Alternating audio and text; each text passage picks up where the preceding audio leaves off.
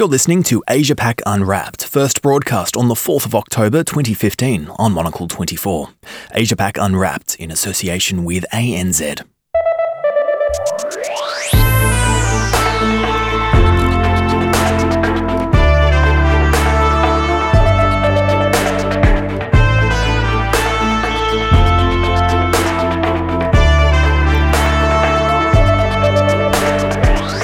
From our studios in Tokyo, Hong Kong and Singapore, and right here at Midori House in London, this is Asia Pac Unwrapped, your unmissable weekly briefing from the world's most dynamic region.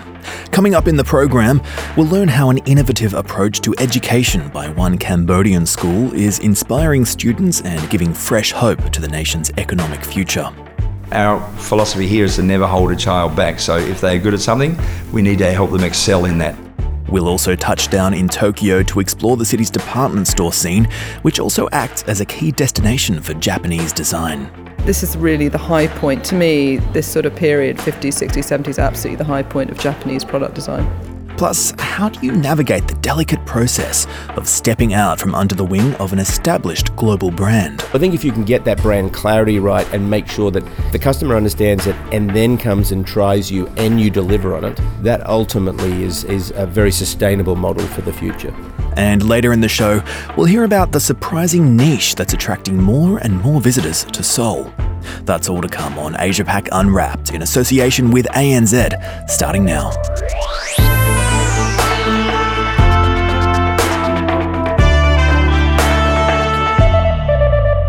I'm Ben Ryland. Plenty coming up on today's show, including a look at why Australia's plan to join the UN Security Council is taking a very long-term approach.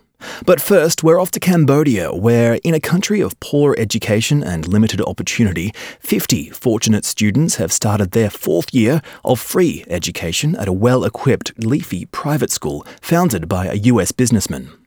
The school is called the Liger Learning Centre, a liger being a cross between a lion and a tiger. And its aim is not only to produce a new generation of Cambodians with the skills to improve this impoverished country, but to develop an education model that can be replicated well beyond Cambodia's borders. Monocle contributor Robert Carmichael went along to find out more. 3 years ago, the Liger Learning Centre opened on this site a half-hour's drive south of Phnom Penh. The 50 Cambodian students live on campus on full scholarships and get home just 5 times a year. Next year, another 50 pupils will join them. Trevor Guile and his wife founded the school. In reality, we started out to change international aid, effectively trying to help people help themselves, as opposed to just giving away money and resources. And in the process, it became apparent that we also had to change education to accomplish this. The students, who are now 12 and 13 years old, won scholarships in 2012 after a tough selection process that saw Liger's assessors scour Cambodia for the most promising kids, many of whom come from very poor backgrounds. But promising isn't just about IQ.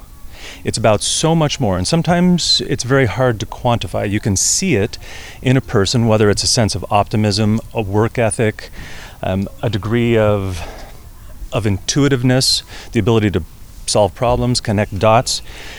What we're looking for are the young people who are going to be able to take what we give them and go much, much further with it than they ever would have without us. The quid pro quo, though unenforceable, is that they remain in Cambodia after graduating school or university to help their nation progress. Central to this approach is ensuring they remain attached to their own culture. We are not westernizing them. They have a dual language curriculum.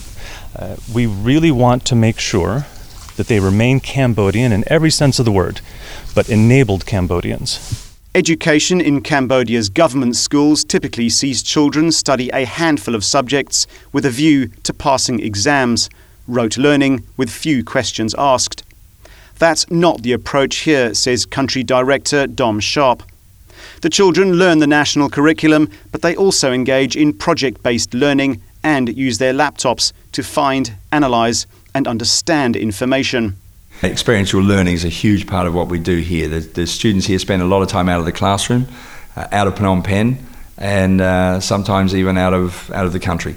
So that's very different. Learning by experiencing something, you're never going to forget it. The school helps children pursue areas in which they've shown a particular interest. Our philosophy here is to never hold a child back. So if they're good at something, we need to help them excel in that. 13-year-old Sam Nang's interest is technology, for which Liger assigned him a mentor, a budget, and time to research further. So I'm passionate about technology and I'm like coding, like web development. I'm making one of the website for local organization NGO in Siem Reap. So I chatting, I do that website through email. So I coding for them, and also I learning about languages to make a mobile app and game. And we have a team that will teach Cambodia how to code and how to fix computer. We want to share as many knowledge as possible. Next February, Sam Nang will mentor 2 groups of Liger students competing in a robotics competition in Singapore. With his team earning 2nd place in the same contest earlier this year, Sam Nang's hopeful of a win. We interviewed a rock star band in a nearby class, 12-year-old Dalin talks podcasting with other students. Earlier, she told me about a podcast they put together on Cambodian singers, most of whom Pol Pot's Khmer Rouge killed in the 1970s. This project is called the Hidden Voices, and we create this project because there are many old songs of Cambodia are endangered when all the singers does. For this project, we want to create a podcast and then interview many people about them and their old songs. When you and your fellow students were doing the podcast, you all sang. So what was your song? Luch Nai Dong Chan, that is from Rosary Suthia. Chan ơi, ria san om leng te. Whether writing lines of code, compiling podcasts, or playing music, creativity is integral to Liger. And unlike most Cambodian schools, it has the resources to help the pupils to dream big and to succeed. For instance, 13-year-old Se Ha, a keen reader, is part of a student team that travelled Cambodia to write and illustrate a wildlife book. It will be published in January with all our original painting from the Liger student, and also the book have all the facts of every animal in Cambodia that we have researched. That book will be distributed to schools across Cambodia, as will another they wrote about the economy. No small achievement for a group of 12 and 13-year-olds. With so much achieved in 3 years, I asked co-founder Trevor Guile about the goal for the next decade. Well, I'm glad that you asked that, because some people have from time to time thought that this might be a rich guy's pet project. It's absolutely not the case. We went into this intending to create a model that could be replicated outside of Cambodia, virtually anywhere. And in order to do this, we have to be fiscally responsible. The model has to be self-sustainable and to make economic sense. The next school will likely open in the region, perhaps in Laos or Vietnam. In a decade, Guile expects at least 10 Liger learning centres in countries around the world. Meantime, Guile says the onus is on him to make sure the model delivers the results he promises. So far, it's working in spades. And so I'm quite confident that we can show the results that we promise we can deliver. And at that point, it's only logical, it only makes sense that other like-minded individuals and organizations around the world are going to say, hey, I like this idea. I think we can work together and expand it. For Monocle in Phnom Penh, I'm Robert Carmichael. Robert Carmichael there exploring Cambodia's Liger Learning Centre. You're listening to Asia Pac Unwrapped in association with ANZ. Now, it's no secret that Japan has a ferocious appetite for retail therapy, and a weakening economy is attracting increased international attention to the country's famous shopping havens. Japan had its highest number of foreign visitors in 2014, and that trend is likely to continue as the government chases its ambitious target of 20 million international shoppers a year by 2020. Ginza is just one of the country's favourite urban destinations, playing home to glamorous department stores and fashion brands. And the Matsuya Ginza department store is almost like a cherry on top of the district's famed shopping culture. Kenji Hall and Fiona Wilson from Monocle's Tokyo Bureau popped into Matsuyu's renowned 7th floor, home to some of Japan's most sought-after design collections.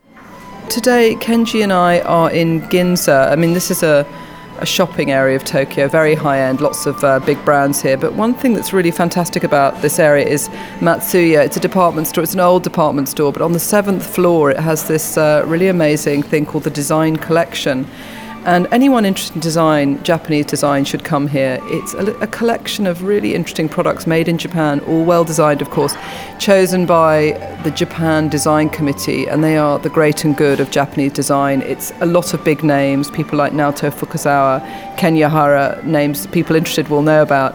And they've selected products. There are some products that are not from Japan, but there's a really fantastic selection of products. They're not new, some of them are very old. They're classics that have been around for years, a mixture of chairs, homeware, cutlery, lighting, and some things that people will know, but I think it's a really good introduction to Japanese product design. Some of these original members like Isamu Kenmochi, their products are here, so really I think it's such a classic piece of Japanese design, but Isamu Kenmochi did a stool in the late 50s, 1958, I can see the label, it's a stacking stool. Now this stool you see absolutely everywhere in different colours. It's just the simplest stool, 2 plywood legs, bent plywood, and a slightly cushioned seat. You see this everywhere, old shops, groovy designers' houses, and here it is. It's not a bank breaker, I have to say, to buy it, and it still sells very well.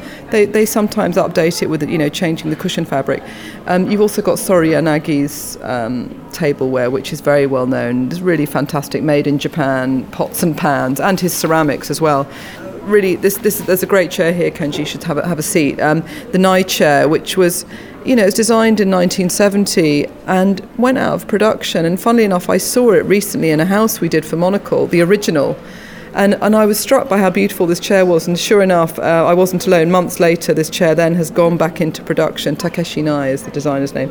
And now you can buy that. And I think one of the great things about Japanese product design is it's functional. I mean, they don't really go in for pointless decoration. Everything in here, the reason it's still here is because you can use it just as well as when it was designed, whether it was the 50s, 60s, 70s, whatever. So I think you're really in this is really the high point. To me, this sort of period, 50s, 60s, 70s, absolutely the high point of Japanese product design. And yet we also have on the shelves lots of products that have been designed even more recently than that. There is this sort of continuum of design that you get from being in this room. Yeah, I think it's sort of it's a credit to Japan how much is still made in Japan. I mean, I've got my eye on these Seiko wall clocks. I mean, again, you see these absolutely everywhere. There's nothing, particularly new, but the designs are really classic. They don't need to change them. They're just as good as they are. And, I think Japan is still quite unusual that way. A lot of these companies are still manufacturing in Japan. It's in places they've been manufacturing for years. So, that's something that, I think for outsiders to come here, it's really good to see all this in one place. And it's not like a sort of souvenir shop, but I have a feeling that anybody who came here would want to buy so many things here. And there's an amazing sort of, the price range is, I think, very reasonable. And finally, Fiona's going to choose one product that she's been coveting since we arrived.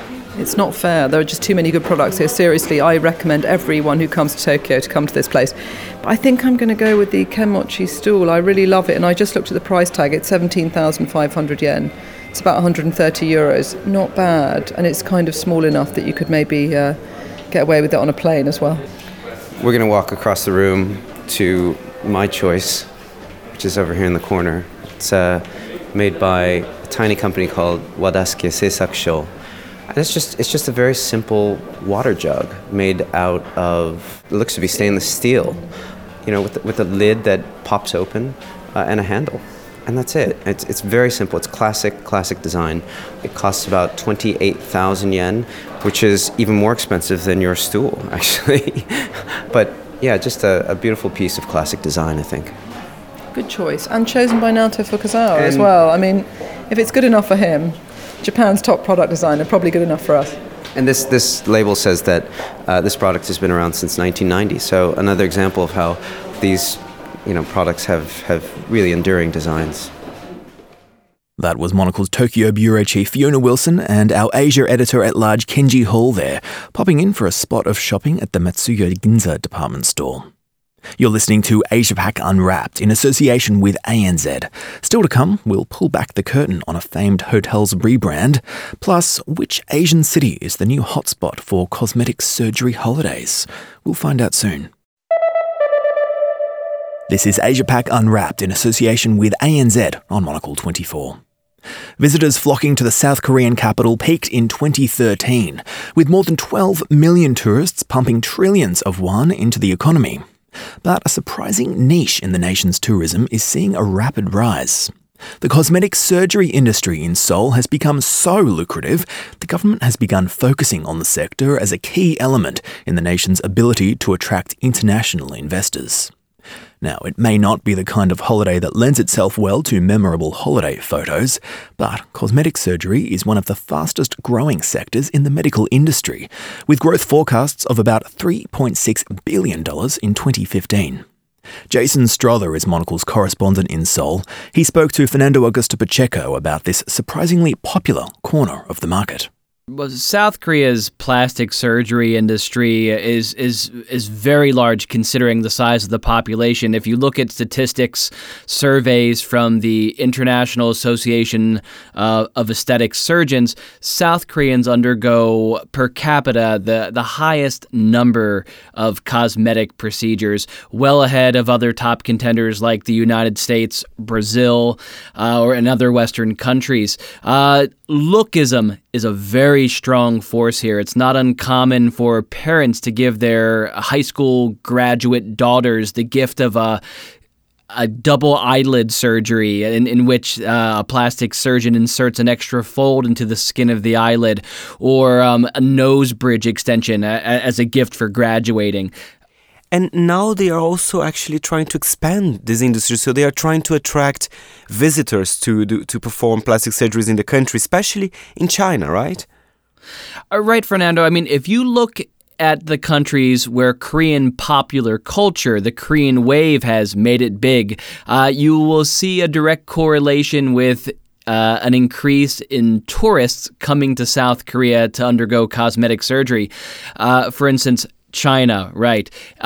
Korean popular culture, music, movies, television, a big hit over there in the People's Republic. So now you have tens of thousands of Chinese visitors coming here to Seoul to try to look like their favorite Korean celebrities. And you have both the South Korean government as well as the local Seoul government encouraging these kind of junkets for Chinese visitors to come here, have plastic surgery, enjoy shopping, stay at a nice place, and have what they say are procedures done by the world's top aesthetic surgeons. That's very interesting. So basically the government is almost like kind of subsidizing this industry.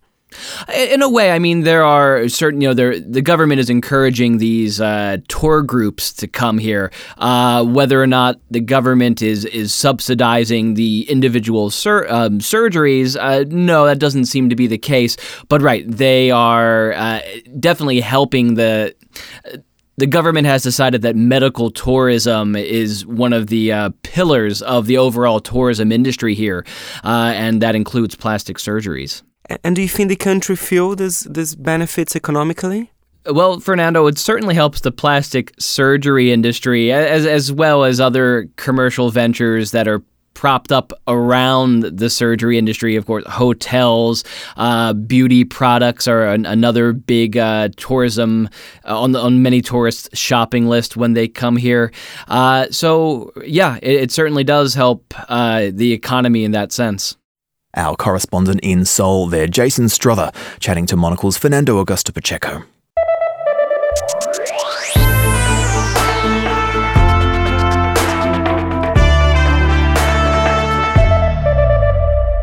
This is Asia Pac Unwrapped on Monocle 24 in association with ANZ. Now, regardless of a business's core function, the first association a customer often has with a company is usually the brand. It's an integral aspect of any aspiring or established business. For a startup, it can be easier to establish a brand promise that delivers fresh products and services. But what about rebranding a big established corporation? Well, that was the challenge facing Hong Kong's Quartus Hotel, which recently took a step away from the well-known Langham umbrella. Monocle's Kurt Lin sat down for a chat with Sean Campbell, General Manager of the Quartus, following its refresh last month. I'm Sean Campbell, General Manager of the Quartus Hotel in Hong Kong, our first Quartus hotel in the world that just launched 2 weeks ago. So what happened from Langham to Quartus? Yeah, I guess most importantly, and we're excited about the fact that we are very much still part of the Langham family. We're the same operating and management team running the hotel, and yet we've had a great opportunity because this has been such a successful business that we felt the need to try and leverage that success, utilising some of the things that are slightly different from a traditional Langham branded hotel. It's a much more contemporary style of both architecture and service that we have at Quartus, and I think it'll help the customer to be able to see that difference and hear a different name, and hopefully that means extra business for both Langham and Quartus hotels around the world as we grow both brands.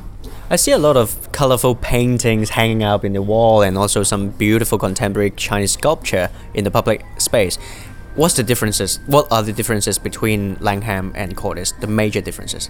I think firstly the Langham brand is a luxury brand. It's certainly typically in primary locations and not a large scale style of hotel, typically 300 to 400 rooms, and for Quartus, there is much more flexibility within the brand. We're a 5-star or upscale brand, not trying to be luxury, but still certainly giving good quality to our customers. And perhaps we've got a little bit more flexibility to have a little bit more informality in the service at times, and perhaps a little bit more creativity in the way that we dress the building, whether it's in the kind of venue that we're in today, which is a more rustic style lounge, but very urban experience, not necessarily a typical hotel experience in Alibi, through to, as you say, many of the colourful art pieces and sculptures that we've got all around the hotel. So for a big corporation to do a rebranding project like this, must be some huge challenges. What are they? I think the most important thing in any brand is to make sure that there's firstly clarity internally and then externally to the customer as to what the brand stands for and what the strengths of the brand are, and then for us internally to make sure we bring that to life and hopefully just reinforce that message really clearly for our customers, and we have a brand promise that is we describe for Quartus as heartfelt service. That's very much about the genuineness, I think, the authenticness of the style of service that we give, and we really feel that we can display that all through the building, whether it's the personalisation of our club lounge guest, whether it's just a friendly face at the reception where we welcome hundreds of guests a day because we're a big hotel. So heartfelt service for us is our brand promise, and we feel that plays a bit on the word Quartus, which is at this new brand is a Latin term literally meaning heart, and we felt that the combination of heartfelt service as well as our hotel and future Quartus being very much in the heart of their neighbourhood, very much embracing their neighbourhood, we felt would really be a powerful message and takeaway for those that come and stay with us. So I think if you can get that brand clarity right and make sure that if the customer understands it and then comes and tries you and you deliver on it, that ultimately is a very sustainable model for the future. Do you have any nuanced advice to any big corporation that are thinking to rebrand themselves? Well, I think certainly we gave ourselves quite a bit of time and adequate thinking time as well as adequate engagement time. So we feel we've diagnosed very well the market opportunity and matching that with our strengths.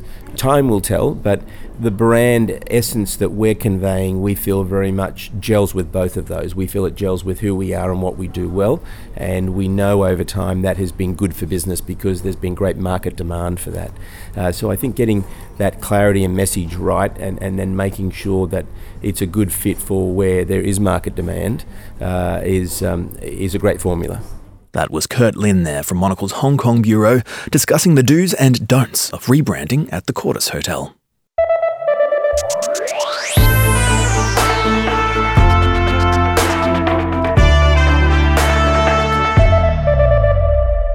Well, we're nearly at the end of this week's edition of Asia Pac Unwrapped, but before we depart, we'll focus on a quite unexpected development to come out of the United Nations General Assembly.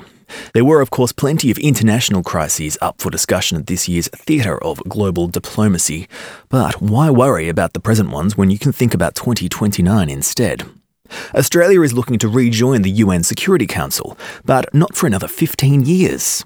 The somewhat glacial approach from Australia's Foreign Minister Julie Bishop is thanks to the 2029-2030 term being the first available one that won't be contested by other nations, making Australia a fairly safe bet. But it's also been reported that the lack of opposition will make the country's bid a far cheaper affair as well. Well, earlier this week on The Briefing here on Monocle 24, Monocle's editor Andrew Tuck discussed this slightly bizarre diplomatic move with journalist and commentator Karen Middleton in Canberra. There are a few things at play here. You've got to remember Australia has just served on the Security Council, so it had a 2-year stint which ended in December of last year, and there's a bit of domestic politics going on here. We've just changed our Prime Minister. We've got a habit of doing that in the past 5 years, and we've had another domestic political coup, if you like, and we've got a new Prime Minister, Malcolm Turnbull, and he has decided that it would be a good idea to have another go at this. Now, his predecessor, Tony Abbott, had this proposal before him, but we understand wasn't terribly keen. But Mr Turnbull has only just elevated himself to the position in the last 3 weeks, so he's now put this forward. The argument is that Australia wants to be in the game. They want to be in the international diplomatic game, but they want to do it at the lowest cost possible. When the current government was in opposition, the Conservative parties in Australia, they opposed Australia's attempt to join the Security Council on the grounds largely that it was costing too much. It cost 25 million Australian dollars over 5 years because they joined the race effectively quite late, and that meant they had to make special diplomatic effort at great expense. The argument here is whatever the issues are in 15 years' time, they want to be having a seat at the table, and they can do that in the course of their normal diplomatic efforts, not with special efforts that will cost more. Karen Middleton there in Canberra, chatting to Monocle's editor Andrew Tuck.